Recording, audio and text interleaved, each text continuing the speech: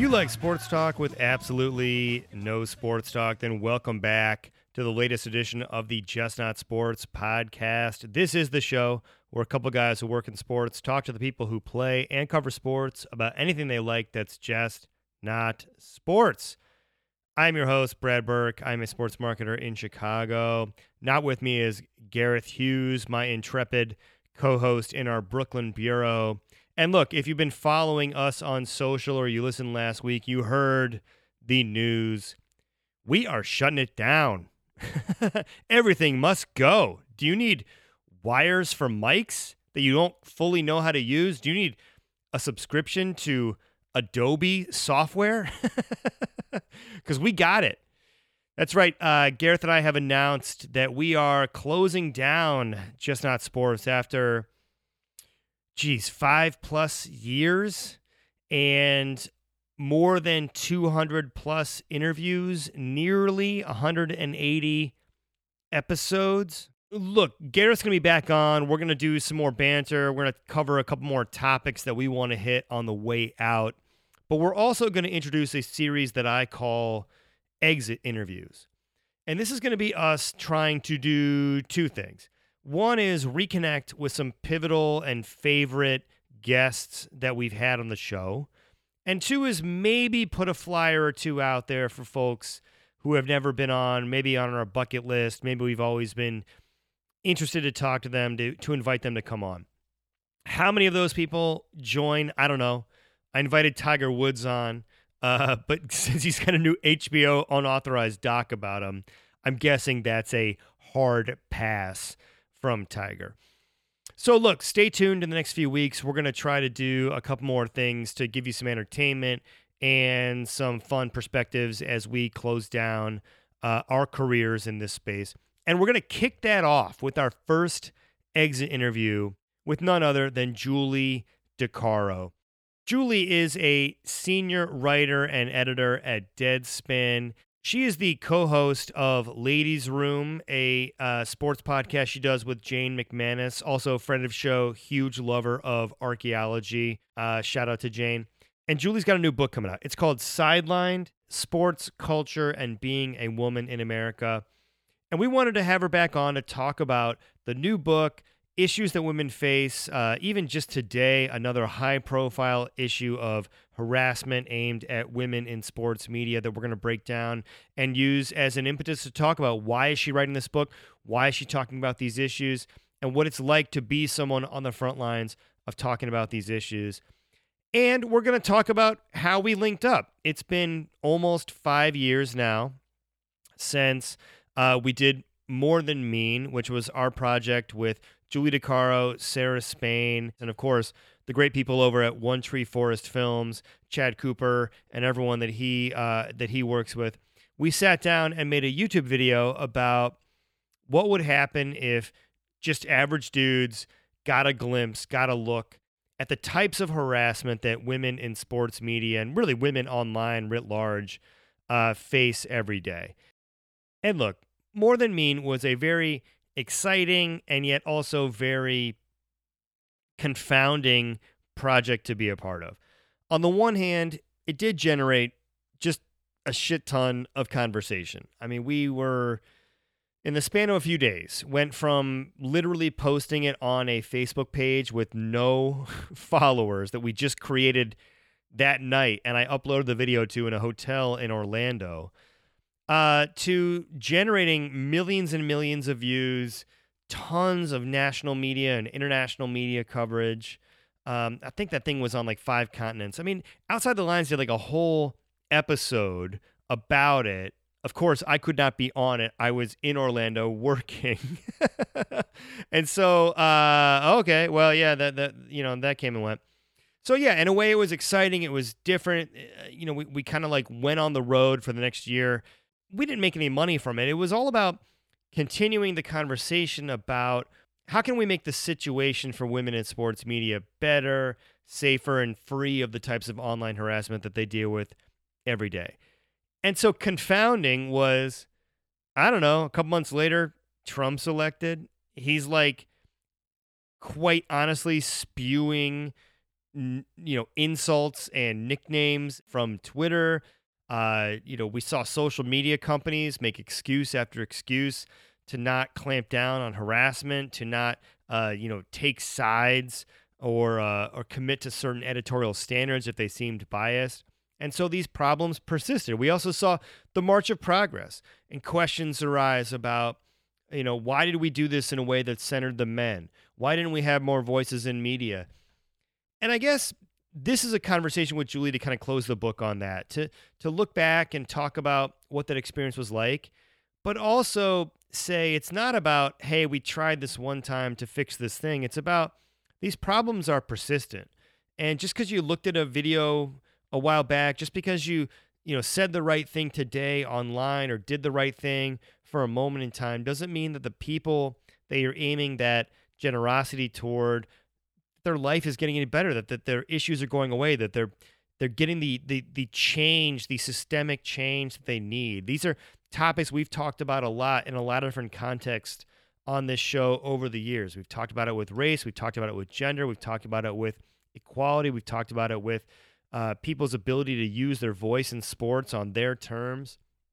And I just thought it would be great. There's no way to close the book on Just Not Sports without talking to Julie about not just where we were with her, how we got introduced to her through that project, but about how she has marched forward and how she and so many other women continue to fight these same battles over and over again, and to ask the right questions. What can we do to be allies? What can we do to actually fix this and make things better, not just for future generations, but for here, today, and now? So I really appreciate Julie coming back on. There's no way to talk about the impact that she and Sarah Spain had on this program and on this platform that we developed.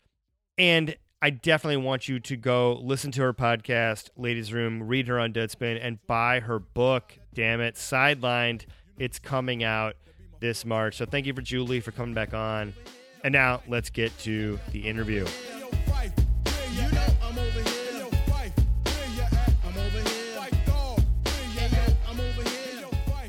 The first time you came on this podcast, we literally sat you in front of men who read awful stuff to your face. The second time you came on this podcast, we talked about Chernobyl. Am I the most depressing podcast in your life by far?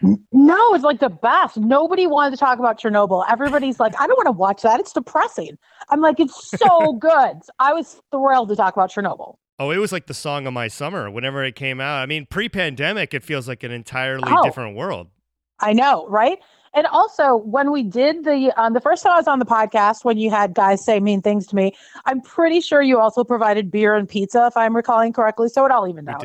We did. Shout out to Chad Cooper for paying for that pizza. Yeah. And Vince, who let me, who like triple parked in front of Peace in wherever we were, Bucktown, Wicker Park, whatever that place was, which is like the worst place to try and pick up a pizza. So anyway.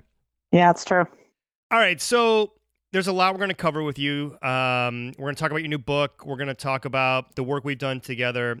I had to start with the depressingly predictable story of the day, which was the Mets GM, now former Mets GM, Jared Porter, I think is his name. Yeah. Revelations that he had been sexually harassing a member of the media, a quick firing, a very open and shut case with plenty of receipts and credible reporting from a major news outlet that certainly once again sparks people rushing to his defense for some reason. And so I wanted to start there with you in terms of, what do we writ large get wrong about talking about situations like this, especially given your experience as a woman in sports media and as someone who has chronicled time and time again how these firestorms start after what are, at least from my perspective, to be pretty egregious behavior being or meeting consequences? God, where do I even start with that one, Brad? I think it starts with, and here's a perfect example. I don't think men understand the degree to which women are often afraid of men.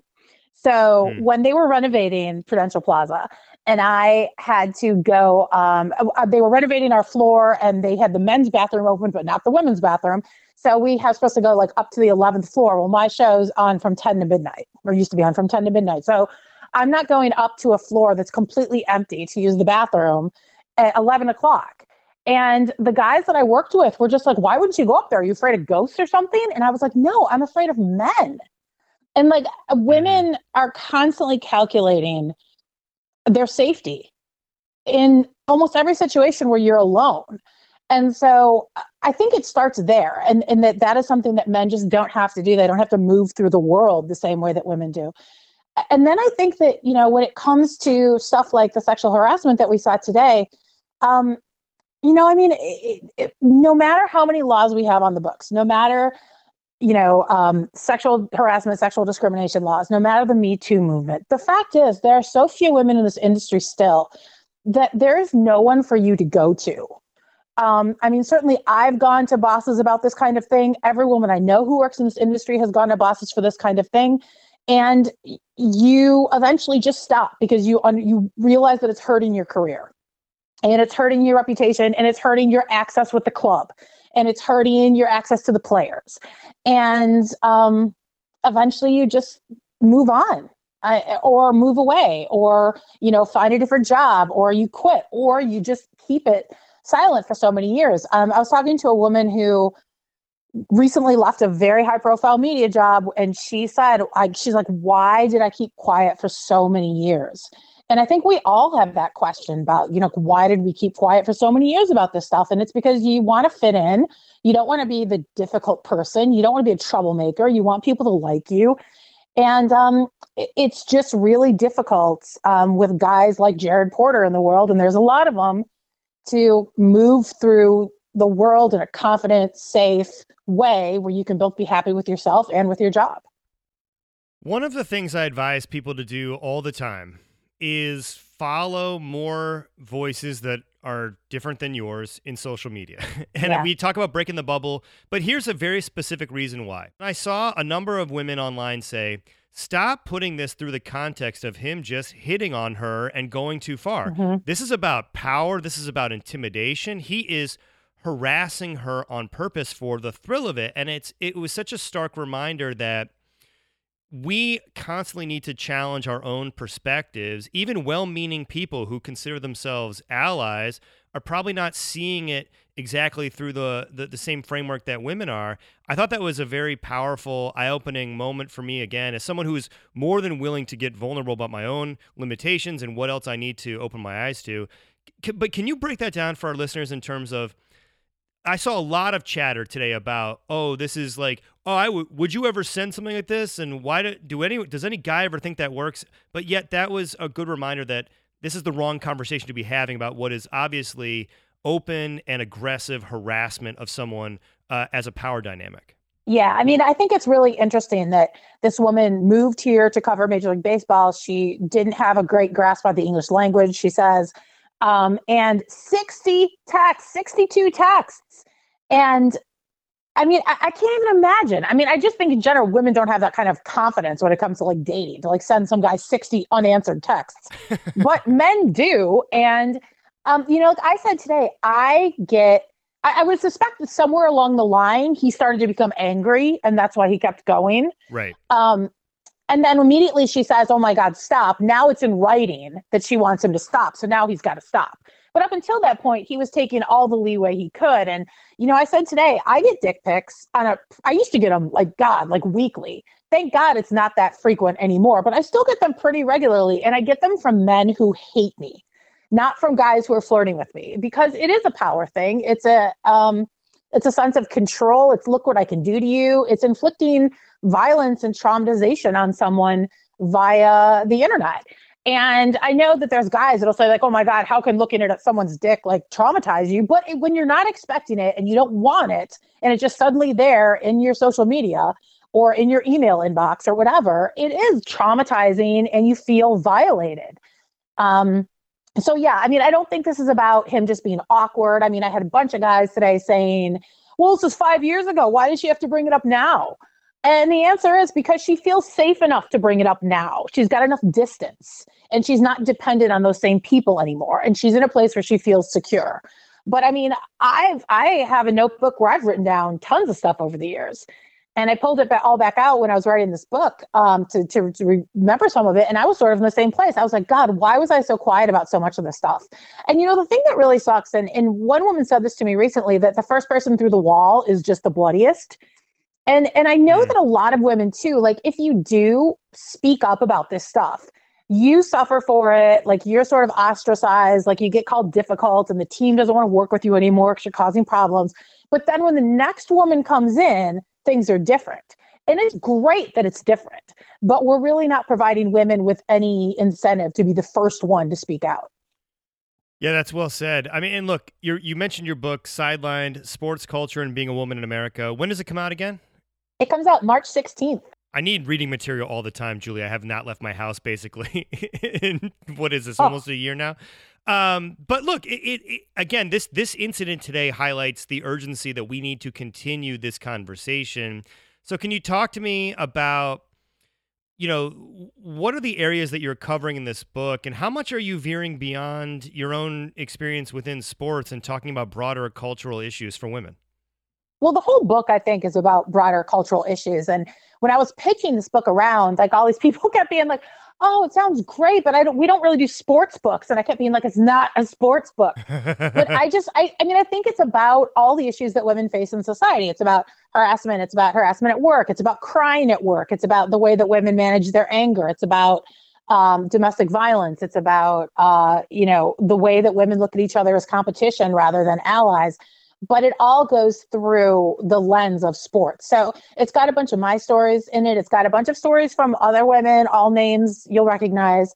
Because if it's just from me, then all these guys are going to roll their eyes and be like, oh God, here goes DeCaro again, complaining about everything. So I wanted to bring in a bunch of women from different platforms, different types of media. Some are athletes, some are, big time sports media people, to sort of show that we all have these same experiences, and they're not limited to sports. They're limited. I mean, this is what it's like being a woman in America. So, for whatever reason, and I suspect it's because it is still very much a frat house, old boys club network in sports media, and there are so few women that it's like America on mescaline. Everything that happens in America that is bad happens on steroids to women in sports. So it does go, into broader issues, but we sort of use sports as the entree into all those issues. And I'm glad you brought up what I think is a central tension that you must face every day, which is this is an issue that you've talked about readily, that when you say, oh, there goes Julie DeCaro again talking about this. Well, yeah, because this is a continual issue. Look at today. Look at all the other incidents that are constantly happening. Just from a personal perspective, what's it like as someone who critiques an issue that you have a personal resonance to and consistently has to answer for how often or how much you're willing to actually put yourself out there and do that? I feel like that must be an incredibly difficult and frustrating situation to find yourself in, justifying talking about what obviously is a pervasive issue in this industry and something you have to deal with daily, and then get online and people being like, well, there you go again. Yeah, look, nobody wants to be, Sarah and I said this like after More Than Mean came out, right? Like nobody wants to go viral for this. If I'm going to go viral for something, I want to go viral for like Woodward and Bernstein in some like great story or something, like I would take being the water bottle flipper guy from that talent show. That would be right, right. Or like the Dreams guy on the skateboard. Like, why can't I be that guy? But it's really frustrating. And I second guess myself all the time. There's plenty of days when I'm, my mantra the past couple of months has been, you don't have to comment on everything. Like sometimes it's okay. Even when I do that, I have people coming and being like, oh, so you're not going to comment on this? You commented on this. You're not going to say anything about this. And then I also have people sending to me all the time, like horrible examples of women being mistreated and wanting me to be the one to speak out about it. And then on top of that, there's also all these women in the industry who are like, oh my God, I'm so glad that you said that. I wish I could say that. I'm not brave enough. But I'm like watching their career like take off, mostly because a lot of times because they don't say things, and because they play the game and they don't, say the things that you're not supposed to say. So yeah, it's frustrating a lot of times. And it's frustrating that, especially when I had my job at The Score, that people would be like, oh my God, you have this dream job. Can you just shut up and stop bitching about it? And, I don't know if there's a job in the world that doesn't feel like a job if you do it for long enough. And sports media is hard work, and having a radio show is hard work. And there's a lot of times you fall on your face and you feel stupid and bad things happen and you get sick to your stomach about it. And then to have people be like, on top of all that, you're not allowed to talk about this basically because I'm tired of hearing it from you. It's frustrating. And, it seems to be a relatively small group of women that are always the ones speaking out. And I'm just sort of hoping that the generation coming behind us, I guess, is a little bit more cohesive. They're a little bit more numerous, and that they feel a little bit more free to speak out, because it is hard to, it's funny because my podcast partner, Jane McManus, when she was at ESPN, we were DMing a long time ago about how we always wind up writing about domestic violence and athletes, and how we really got into this because we just wanted to cover sports and we didn't really want to talk about all this stuff, but nobody talks about it. So you feel like someone has to say something. And Jane said, someone said to me recently, you're not going to last long in this industry if you keep doing this, if you keep being the one to speak out. And sure enough, like 3 months later, she was out at ESPN. I was out at The Score. And it was my out for The Score was later, but she's right. I mean, that, you do become looked at like the difficult person, and your career suffers. And you watch other people who don't speak out sort of on this upward trajectory because they make the men comfortable. And it's incredibly frustrating. And I think for me, a thing has really become not being bitter about it and just realizing that my path is different from other people's paths. Yeah, by the way, that podcast is Ladies' Room for our listeners. And Jane, a huge fan of ancient historical archaeological dig sites, which she described on this show. Look, I want to talk about More Than Mean in a second. I want to first say this. I'm a PR flunky by trade, so I know you're about to get booked on endless interviews where you have to answer really depressing questions about the challenging subjects you address in your book over and over and over again. Is that true? Yeah. Oh, yeah. The same ones are gonna come over and over. So here's my curveball, my positive question. Finishing a book has to be the coolest moment in the world. What did you do when you finished the book to celebrate? Did you just like run in the street? Did you like douse yourself with champagne like you'd won the World Series? Like, what did you do the moment it was done? Because it's not like you're ever really finished. Like, you don't know really when you're finished with it. So like, there's like 3 different posts where I'm like, I'm done with the book, and I'm posting like a glass of wine or whatever. But then it's always like, okay, now it's time for edits. And then your edits come back like 5 or 6 times, and you keep having to like do more stuff. So like every time I was like celebrating being done with the book, I was never actually done. And then when the day that it was like the last time I touched it, I didn't know it was the last time I touched it. I figured it was coming back again. So I didn't do anything. I probably watched Ancient Aliens and like laid on my bed or something. You know what? We'll take it. Look, congrats on that. It's so awesome to see. So awesome to see you continually talking about these issues and addressing them openly. You guys are in the book. We are? No way. Yeah, you are. All right. Yes. You ready for a libel suit, a defamation, whatever? Yes, for sure. Look, okay. So 5 years ago, we first partnered on a video that I'm proud to say ended online harassment for women. We did it. It's just over. Right. No. And you know what? That's where I want to start, Julie, on this, because it's been incredibly weird to pour a lot of effort into a situation and then almost see it, I don't want to say get worse, but like the Trump era ushered in like a new normalization for the way people talk to each other online. Yeah, it's not great.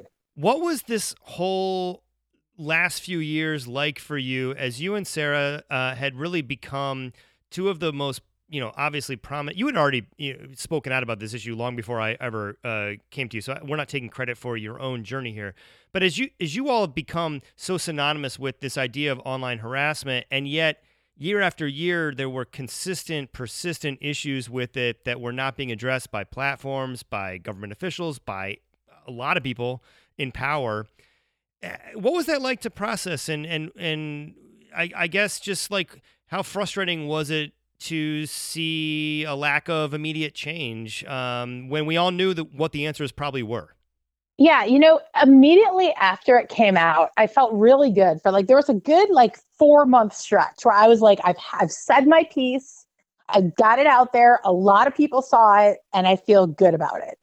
And then it just, is it just kept going and going and going, and it ramped up because then I had more followers and I was more visible, and more guys were like joining the trolling clubs that basically have me as their hobby. Um, it started sort of feeling again like really frustrating and like no one was listening. And even now, like if I post something on Twitter about harassment, it'll get like a couple likes and a couple retweets, but it doesn't have nearly the impact it used to when I would speak out about it because people are just tired of hearing it. And it's so funny because I was talking to Anita Sarkeesian, who was one of the Gamergate victims, and she Hmm. said that, people ask her all the time, like, it's better, right? And they just have this hope in their eyes, like they want you to tell them it's better. And the truth is, it's really not better, but people are tired of hearing about it. So I think I've gotten to a point where I have to really pick my moments when I'm going to say something. And even then, it just doesn't have the impact. I think people have become sort of numb to it. Do you look back on that project and view it differently? And if so, how so? No, I look back on it with so much joy and love and so grateful that it brought you guys into my life. It's funny when I got that random email from you, I remember sitting downstairs in my living room and I was like, oh, who is this guy? And then I'd had such a bad day with trolls that day. I was like, sure, why not? I'll go meet you and a bunch of random guys in a warehouse in Ukrainian village or whatever it was that we were, and like it was such a like random thing to do. And I remember Brad being like, do you want us to make sure that do you want us to have like a professional makeup person there? And I was like, no, just come after work. So, like whatever, 14 million views later or whatever it's gotten. I kind of wish I'd gone back with the makeup, but no, I mean, it was such a great experience. I think one of the things that Sarah and I sort of came to over the course of like this little whirlwind world tour we did about it was that I think the reason it made an impact with people is because the men were upset and they saw men being upset. They're always like, did those guys know? Like, did they know you were going to do that to them? Like, that was kind of mean. Are they okay? And I was like, yes, they're fine. They don't have people Right. threatening to rape them all the time. So, I mean, I think the lesson that we sort of took away from it is that people are much more comfortable with men being, or much more comfortable with women being upset than they are with men being upset. Yeah, I'm glad you brought that up. It's still the most, other than the, we reached out to a number of women of color to be part of it. I wish we'd had a broader diversity, and I wish I just kept trying and held back publishing. I think I've learned a lot of lessons over the years of just like, it's not enough to say, well, I tried. It's like, well, keep being persistent, keep going the extra mile. Same way with, it was almost like the end of that first year of us going around talking about it, trying to extend the life of it so we could keep the conversation going about the issue, not the project. We didn't make any money off the project. It was like, I remember by the end being like, man, more people are talking about these dudes than like the women involved. And I wish we had found a different framework. But I think what I took away was, you have to be able to put something out there and be willing to roll with the criticism that will emerge later. That's progress. And you have to own it. And all you have to do is continue to be better, try better the next time. Don't just be one of those people that's like, well, I made this one thing this one time and now I'm the expert in this thing. It was more like, hey, we started a conversation, then we got the fuck out of the way so other people could continue the conversation because they're much more qualified than us and they're women and they're talking to you about it. And I do wonder, like, do people talk to you now about criticisms with what we did, or different vantage points that you're like, God, I wish we had thought of that, and how do you deal with that kind of rolling view of hindsight that always follows a project like this? I don't think anyone has said anything like that to me. Maybe they've said it behind my back. I don't know. But no, I mean, I think that, looking back, if you're a white person, I mean, I think that looking back on your life, you wish that you had been more inclusive and that there was more diversity Right. in your friends and your coworkers in every aspect of your life. Like I'm finally, and it's a lot of it is due to Twitter. I'm finally to a point in my life where I feel like a pretty diverse community around me. But I mean, that's a great thing about Twitter is that it allows you to hear from people and connect with people that you might not otherwise know. And I think that's really how you change minds. I mean, my views on everything from race to LGBTQ community to Islamophobia to everything is completely different than it was 5 years ago. And I thought I was super liberal then, and I think hearing all these different viewpoints from people is what allows you to evolve as a person. Like I said, no one said anything like that to me. Of course, I'm sure if we sat down and had 6 months to brainstorm it and workshop it again, sure, maybe we could come up with something better. But I think the impact that it had is a testament to, that it was very effective. And I mean, my parents found out about it because they saw it on CBS Evening News. I was taking a nap. I mean, so it's, I mean, I'm proud of it. I will always be proud to be associated with that project and with you guys. What do you want to say to the men who consider themselves allies? Because I think they have a lot of opinions on what they should do, but I think the very first thing they can do is listen a little bit more. So I think whether you're talking about, race or, sexual orientation or gender or whatever, it's the same thing, right? It's not enough to just be sympathetic and consider yourself to be like an ally. You have to be an active ally. So when it comes, first of all, I mean, this guy, Damon Young, I think his name is, over at The Root. I don't know if he's still at The Root. He wrote this terrific piece several years ago about how often men don't believe women. And it's just like an instinct, like men have just been socialized to, like, when women tell them something, to not believe it until you have it verified by another source. So I think sort of examining everyone's own internal biases is the first thing. But, I was saying today, like, stuff would happen to me at my old job and I would have so many guys be like, oh, I'm so sorry that happened to you. But then that's it. Nobody said, hey, you need to come forward about this. And here's 4 of us and we will all go with you to management and say, this is not okay. Nobody said, this is what all the guys are talking about on the Whisper Network that you're not part of. Stuff like that. Like, that is the kind of allyship that women need. I need to know what's being said behind my back. I need you to defend me when I'm not there. I need you to go to the boss and say, hey, I know Julie came and talked to you about this and that nothing has happened and that is not okay with me. And in sports media, there are very few guys who are willing to stick their neck out like that because everyone's always looking over their shoulder for who's coming up behind them and who's going to take their job. So it's especially competitive. And I think that, in this industry, it's much more difficult for guys to sort of summon the courage to do that. But that's really what women need. I mean, telling us on Twitter, retweeting something and saying thread or retweeting it and saying this is horrible, that's not the same thing. Tweeting at someone's boss and saying, Julie DeCaro said this happened on Twitter, what is being done about it? That's allyship. And that's the kind of stuff that we really don't see much from men, I think. Everything you and Sarah and everybody else who's been on this podcast, who's talked about the issues that women face in sports and culture broadly, has been really formative for me. I just want to thank you for coming back on, because it'd be an understatement of the century to say you've been a consequential guest on this show. I think the bigger consequence you've played are things like that email that I sent that you replied. I had literally like a Bill Simmons column worth of an email. That's like, you replied, let's do it. No, not knowing anything. I've got it framed in my office. Like, this year was the first year I showed the video to my daughter. My wife was not happy because she's like, what are you showing to our daughter? But I explained, like, these are women that know this is wrong, and like they wanted to tell that story. There are a lot of us out here who appreciate everything people like yourself or women like yourself are doing to raise awareness for these issues. But more than that you're just continuing to get out there and talk about sports despite these issues too. It's like, it's not just, I think there's a misconception that, like, you're some careerist that's going to make this your brand. That bullshit. Like, you're out there talking about sports, talking about everything else, talking about the Cubs and the Bears. Despite all this stuff, you're like grinding and doing the work too. And I've been very moved by that. And I just wanted to, before we shut down shop, just invite you on one more time so we could hear from you again, promote the hell out of your book, which I hope everyone buys. And thank you immensely for taking a chance on some random weirdos that took you to, a studio with no makeup to hurl threats at you. You guys, I'm so glad that I got that email. I'm so glad that I responded to it the way I did. It was a seminal moment in my life. And part of the reason that it was possible was because I knew that you guys were behind Sarah and me. I knew that we had real, true allies.